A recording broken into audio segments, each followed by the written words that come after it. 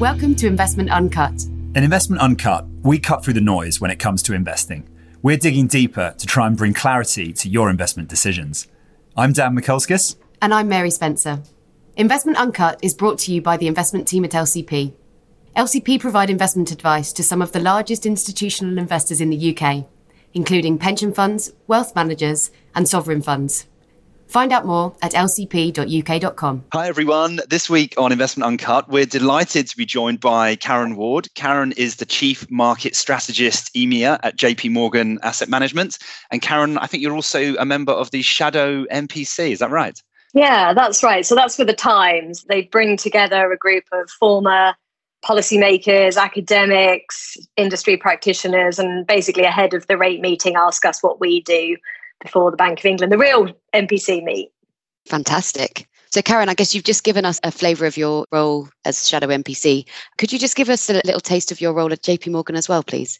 So I'm Chief Strategist for European clients. I'm a global strategist focused on looking after our European clients. And my function is to provide independent research from what any of the investment desks are doing. So I don't sit alongside a fund. I have lots of interaction with our portfolio managers. I have an ability to challenge them and talk to them about their views. But my job really is to help our clients think about what's happening in the world and try and make good investment decisions. Right. Cool. And of course, it's pretty interesting times at the moment for people trying to do that. And we'll get into that in a second, hopefully. But we love to ask our guests, Karen, what's one thing we should know about you that we wouldn't find on your CV? I'm amazing at Lego, if I do say so myself. I've got two little boys who are 6 and 8. And over the course of the last 8 years, I've found a real passion for Lego.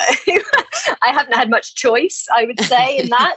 But actually, I find it really quite relaxing. I don't like it when they try to get involved in my creations, though. That's when I have a problem, when I've created something that I'm delightfully happy with and it's symmetrical and looks great. And then they come and start adding in all sorts of things. But yeah, Lego is my secret hobby. That is interesting. I can see some of that in my future, to be honest. I've got a 1-year-old little boy. And funnily enough, I went home to see my parents a few weeks ago. And my parents had dug out some of my old Lego from when I was a kid and had started putting it back together and stuff. So it ages pretty well, actually, Lego, doesn't it? It does. Oh, well, you're really lucky then. I've been accumulating on eBay and boxes of Lego. And now I'm drowning in it. But you've got a head start thanks to your parents and their loft, I suspect. What's the favourite? Just quickly then, what's the favourite thing you've created? Oh, I just made a Christmas tree this weekend, which I know it's November and that's far too early. But yeah, I was quite delighted with it. Although we've been talking on recent episodes about, we feel like everyone's just really embracing the Christmas love this year. It feels like everyone's we gone need soon, something, and right? I think that's allowed this year of all years. Cool. All right, then. Well, Karen, turning to the sort of subject at hand, I guess it's a cliche, isn't it, that we live in interesting times sort of thing, that there's an awful lot going on in some of the economy and macro, so many different things. How would you sort of help investors just think about where we are, the moment we're at, these different themes and what it all means? You're right. I think sort of trying to work out what we should be focused on is one of the big challenges when there's so much news flow hitting us. So the way I'm thinking about things is to think through the 3 lenses. So the first is demand. What are the underlying drivers of demand? How much momentum is there? The second is supply, because actually that's the problem we've got. It's not that we've got a shortage of demand. We can't fulfill orders because of all of the myriad of supply chain problems. So how will these supply issues resolve themselves? And of course, once you've done demand and supply, then you can sort of work through what that means for inflation, very hot topical issue at the moment. And then the third lens is, once I've got all that, I've got a pretty good idea of what's going to happen to corporate earnings. And then it's thinking about what policymakers do, and particularly the central banks, because we know that after the financial crisis, their influence in global markets has been growing. It's accelerated even further through the measures that they put in place through the pandemic. So that's the way I'm sort of looking at things: demand, supply, what do policymakers do with it? And maybe just to give you some highlights of what conclusions I come to, I'm really optimistic about demand.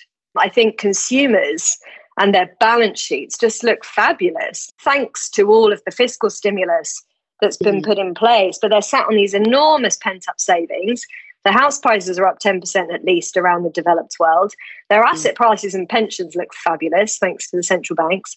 So there, I think, when they are able to get out and spend, and their spending will start to shift from goods to services. So I'm really optimistic about demand. I'm a little bit more hesitant about these supply bottlenecks resolving themselves quickly. So I'm sure we'll end up talking a lot more about inflation, but I think I am not convinced, or certainly not as convinced as the central banks seem to be, that this is all going to be transitory and resolve itself. But nevertheless, I think policymakers, they are taking the most cautious approach. They want to make sure this recovery really gets going.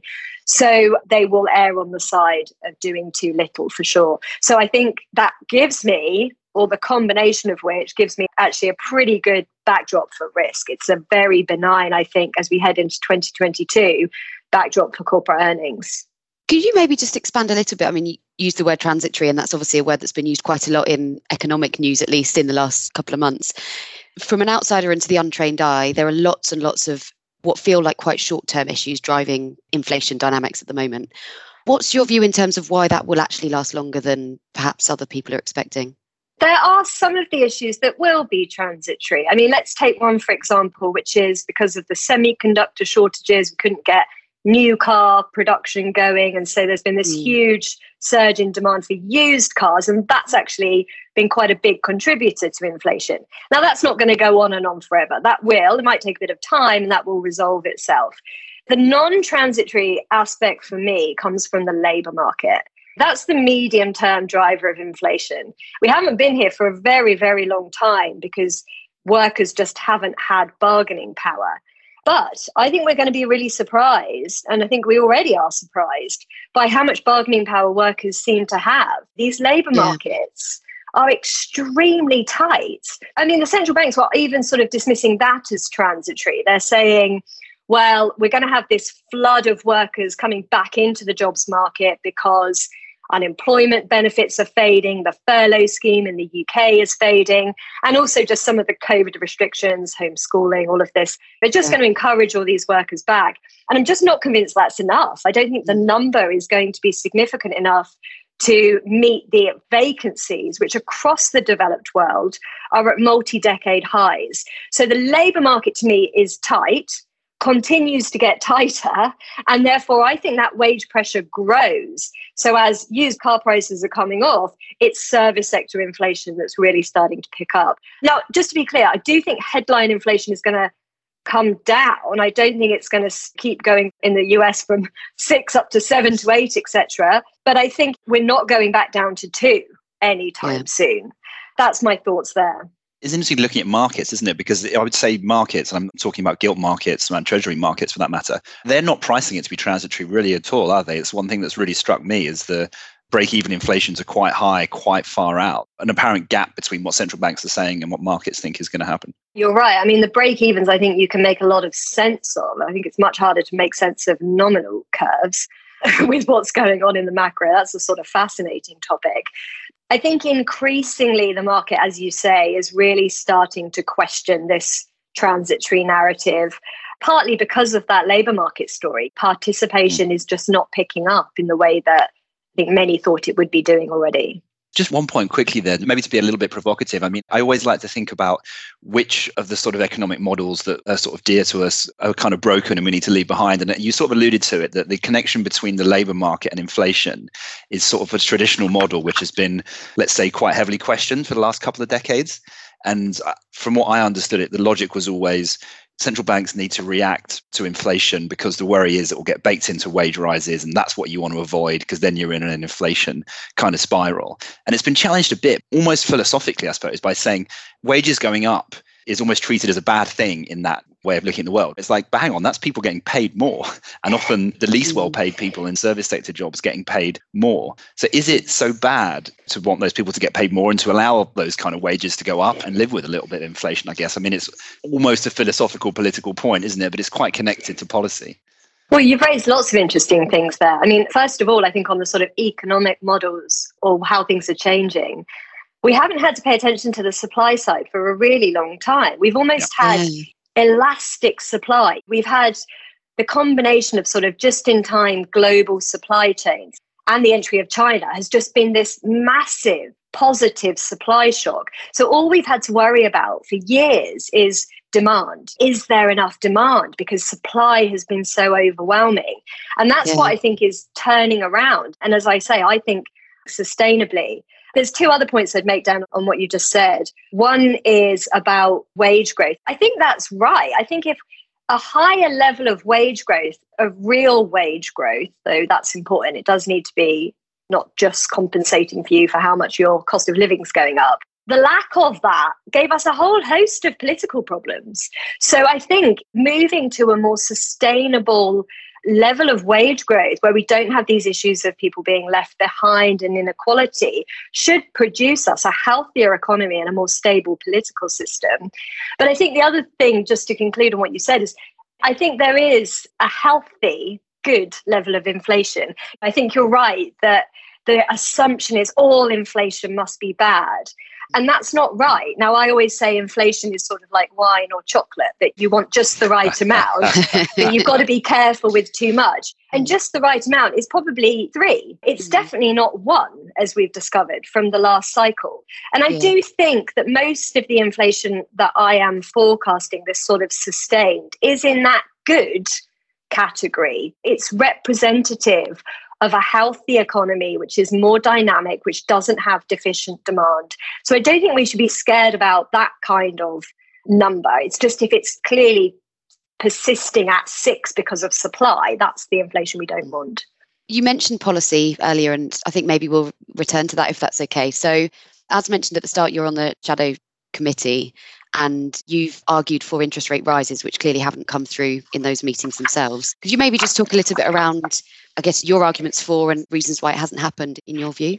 I think partly it's a difference in judgment about the fundamentals. As I say, I'm just much less convinced this is transitory. I also think there's a strategic issue that's going on. And that's what the markets, I think, are really struggling to understand, is how the central bank's going to play this.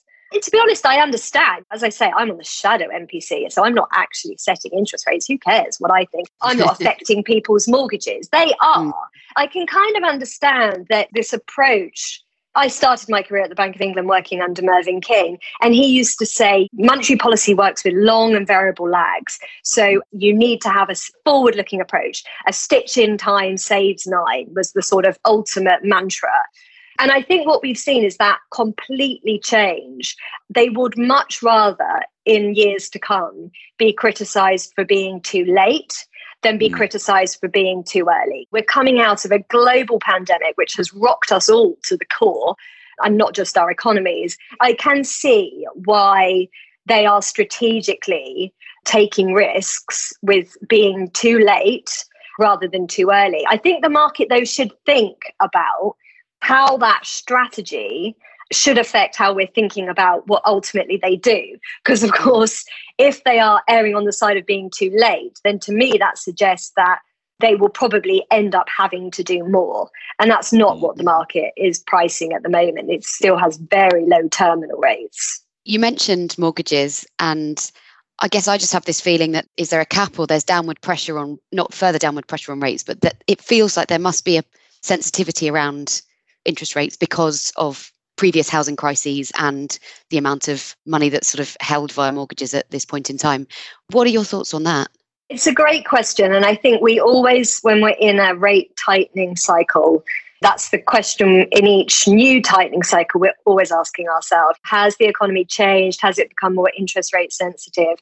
I actually think on the household side, though, the households have become much less rate sensitive. They've done a fabulous job of locking themselves in to low rates. So we have, I think it's 50% of all mortgages now are 70% are fixed. And I think 50% of those are 5-year fixes. So they've really taken advantage. The banks have been lending throughout the pandemic. They've actually been competing amongst each other to lend. And so households have really been able to gain access to this low interest rate environment. The same, of course, the US naturally fixes at a long rate. So they've had this record low 30-year mortgage rate. So it's not households that are more interest rate sensitive. But what is a lot more interest rate sensitive is government cash flows, which makes life, of course, therefore very sensitive politically, perhaps, because the combination of much higher levels of debt, but also, this is particularly an issue here in the UK, how they have, through the asset purchase scheme, how it's almost changed the effective maturity of debt. And the Office for Budget Responsibility do fabulous work on this if anyone wants to go and sort of get into the details, because I think it's really important. But the interest rate sensitivity of government cash flows has increased markedly. So they're not going to be taking money out of households as they raise rates. They're going to be taking money off the Chancellor. So that's tricky. But I don't think that it's going to then lead to a whole wave of austerity. I think it just means that governments will accept that they're living with these high levels of debt. You talked there about the start of the hiking cycle, and I guess that is exactly why we're at such an interesting moment. And it feels like the Bank of England actually is somehow at the leading edge of that tightening cycle as well. And like you said, if central banks are going to be behaving slightly differently, then the trick for markets is trying to almost not just interpret the next hike, but markets are trying to interpret the whole shape of that whole tightening cycle, aren't they? Which is partly why we have actually seen bond markets be quite volatile this year. We've had a couple of sort of run-ups and back down in sort of 10-year yields. Is that what you're seeing happening? Yeah, absolutely. We've got the most phenomenal uncertainties. Back to my framework of huge uncertainties about demand. I'm assuming everyone spends all these pent-up savings because we're all so bored and desperate to get out, go on holiday, etc. But who knows? I might be different. They might actually remain cautious. Tremendous uncertainties about supply. As I say, I've made a number of assumptions about how supply issues in goods resolve themselves, but the labour market, I mean, it's super complex. And then overlaying all that macro uncertainty, we've got this reaction function uncertainty. We're just not entirely sure how the central banks are going to react differently. So I think volatility in bond markets, which of course then will transmit into broader volatility across risk markets because of how everything is underpinned, I think that's something we should absolutely be braced for in 2022. I don't think it's going to be a down year. I think it's still going to be a good year for corporate earnings, and that will ultimately overwhelm. But I certainly think it's going to be bumpier. I guess to help pick through some of that, what are the key sort of data points that you're looking out for at the moment? Labour market. So not just the job creation and vacancies and the sense of demand, but really trying to understand whether these workers are coming back. And it's tricky because we often don't have, we've got good data for the US, which is relatively timely. But for the Eurozone, we don't have great real-time data. We're sort of relying on new data like business surveys. What are timely monthly business surveys telling us about input costs and how much of that is wage growth? So I think really trying to get a sense of this wage pressure and whether that proves transitory. And I think the labour market is what the central banks will increasingly try and point us to. And also, of course, to defer our attention from headline inflation. They'll really focus on, we've got to look at the underlying trend. It's interesting you mentioned the real-time stuff. I think The Economist did a cover, didn't they, a couple of weeks ago about the real-time economics revolution, they called it. And they were sort of saying there's so much more. I'm always a bit skeptical of people talking about open table reservations or Uber bookings and stuff, because you just don't really have the history, do you? I mean, how would you reflect on some of that real-time stuff? Do you think it's really able to help policymakers, or is it just a risk of creating noise? I think it's been helpful for thinking like activity trackers through the pandemic, being able to work out people, how they were going out and how that was relative to the past. That sort of daily data was quite helpful. I think the problem is, Dan, is that there's so many different shifts in spending happening. So what you might capture is a sort of very temporary phenomenon or just a niche aspect. Everyone is out of lockdown and open table is rammed, but it might not really tell you anything about a sort of true underlying growth or momentum. Even the way that we go out these days is still different, isn't it, than pre-pandemic? So open table, for example, did we all book tables to go for dinner pre-pandemic or to go to the pub? Did we book tables for that? And I don't know about you guys, but going to a pub after work, if I've gone to the office, it feels like people are still booking tables. So you can stand at the bar, but you can't really have a space unless you've booked it. That is not what it felt like before. So, no, absolutely. We've talked a fair bit, I suppose, about near-term issues. And of course, there is a much longer-term trajectory. Really, really interested in your views on a much, much longer-term basis. Maybe let's look at the next decade. What are the sort of big mega themes that you think will hit us over that period?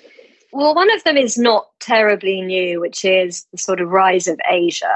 But I think what I would say is, and why this is actually now an investable theme, whereas actually I think 10 years ago it was an economic theme, but it wasn't an investment theme.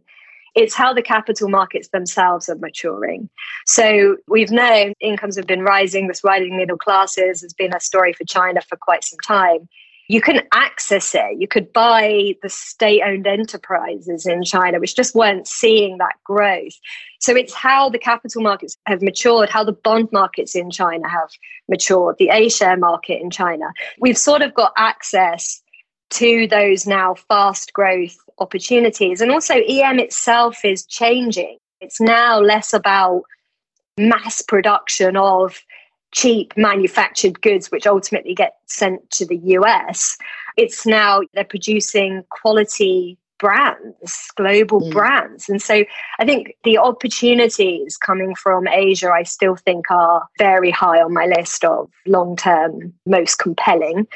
I think aside from that, this transition to net zero, we're recording this as COP26 is wrapping up, and this isn't going away. We have a phenomenal shift that needs to happen. We need to get from 80% of our energy coming from fossil fuels to 20% of our energy coming from fossil fuels. That's a phenomenal shift, not just in how we source energy, but how we use energy. And I just think the investment implications of that, and as I'm reflecting on COP26, it makes me think even more as an investor how I can't ignore this, because my conclusion of where they've got to so far is that governments themselves are reluctant to drive the change. And what they're going to do is make sure that private capital is providing the solution. That's been the big announcement, really. But of course, that's you and I and all of our clients, and how they're going to be forcing investment decisions to move in that direction. So I think we just can't sort of ignore the regulatory levers that they're going to be pulling to make that happen.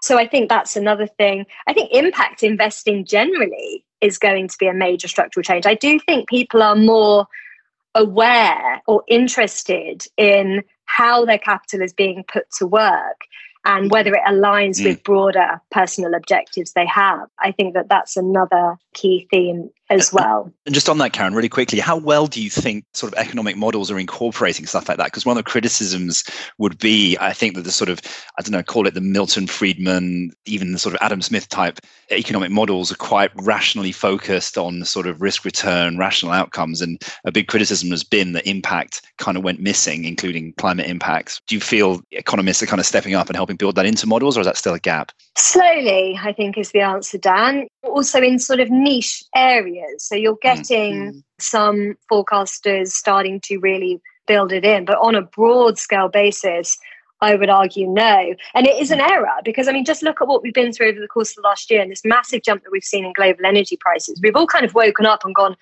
oh, well, actually, if we're not going to be allowed to invest in fossil fuels and therefore we're going to have no supply coming on stream, but at the same time, we haven't yet transitioned demand, then that probably means that global energy prices are going to be much higher. Oh, okay, now I've sort of woken up and realised that.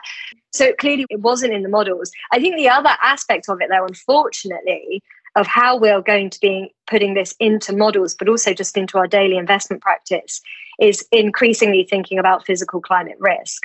If we are not able to get ahead of the curve on this one, and it looks like a more disorderly outcome at some point looks more likely, we will be increasingly thinking about what companies, parts of the world are more vulnerable to how the climate does change. So Karen, just as we're starting to wrap up then, what is one thing you would like listeners to take away from this whole episode? I think the one thing I'm really trying to get across to clients at the moment is don't use the last cycle as your template for this one. Because the last cycle, I think there's so many things that are now different. One is this supply side of the economy that's changing. The second is the demand backdrop is just different. When last cycle, to me, this is the really key thing to get across, is central banks were operating on their own. They had the foot on the accelerator, but governments had their foot really firmly on the brake. And that's the main reason I think we just couldn't get going. Central banks can create money, but they can't put it in people's pockets. They need commercial banks and they need governments. And they have that now. So we've got, I think, a much more buoyant demand backdrop, which will shape, I think, different nominal GDP, but also just different areas of growth. And so what I say to clients is just go back to the 2000s and look. So the kind of macro backdrop to me is a little bit more like the 2000s than it is the last decade. And just look how differently markets performed. Value outperformed growth that cycle. Europe outperformed the US. I mean, things that in our tendency to just focus on what happened recently, you say to people, outperforming the US, they're sort of, what? Last cycle was so dominated by tech, mega cap, the US. And I just think we need to really revisit that for how this cycle might be different. Lots of stuff to think about there. Thank you. And Karen, what do you think is the most underappreciated thing about investing? Oh, the most underappreciated thing from the perspective of clients and what we do, or just what people should be paying more attention to? Let's go the latter. What should people pay more attention to? Got it. I think we have to, unfortunately, pay incredibly close attention to everything that our policymakers are telling us. We've got to be looking line by line on what they're going to do, because their influence in global markets is now greater than it's ever been. And I think they are in the driving seat, and therefore I constantly remind myself not to be too much of an economist, put it that way. So if I'm trying to understand the bond market, why is their 10-year struggling to get above 1.5% when inflation's 6% and growth is strong? It's just thinking about some of the technicalities of how the central banks are influencing these markets. And I think that's the key thing we have to keep reminding ourselves.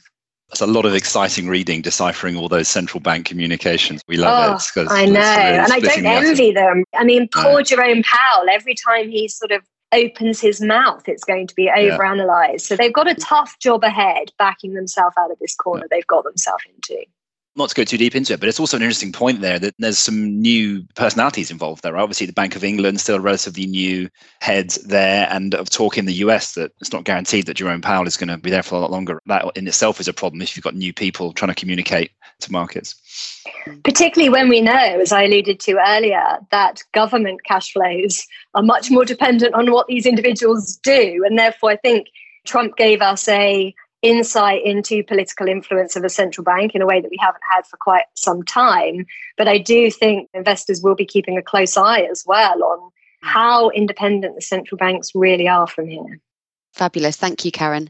And do you have any recommendations for the listeners? Kind of anything goes, really. Doesn't have to be economy related, but can be, absolutely.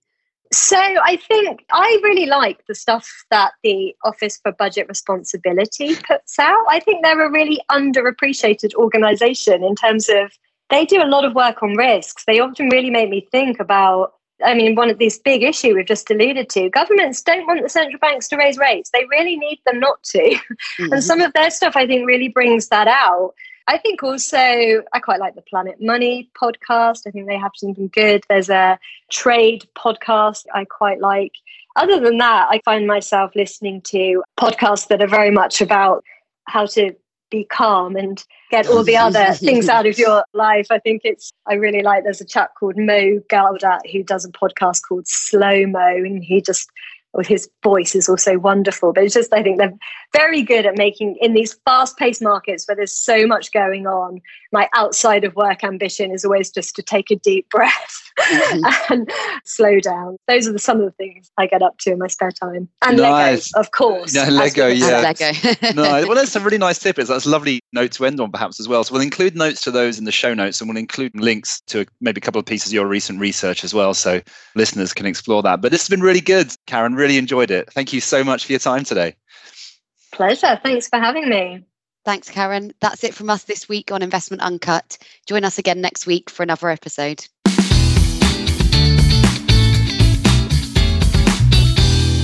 Our podcast is for information and marketing purposes only and does not constitute any form of investment or financial advice. For more information, please refer to our marketing privacy policy on the LCP website.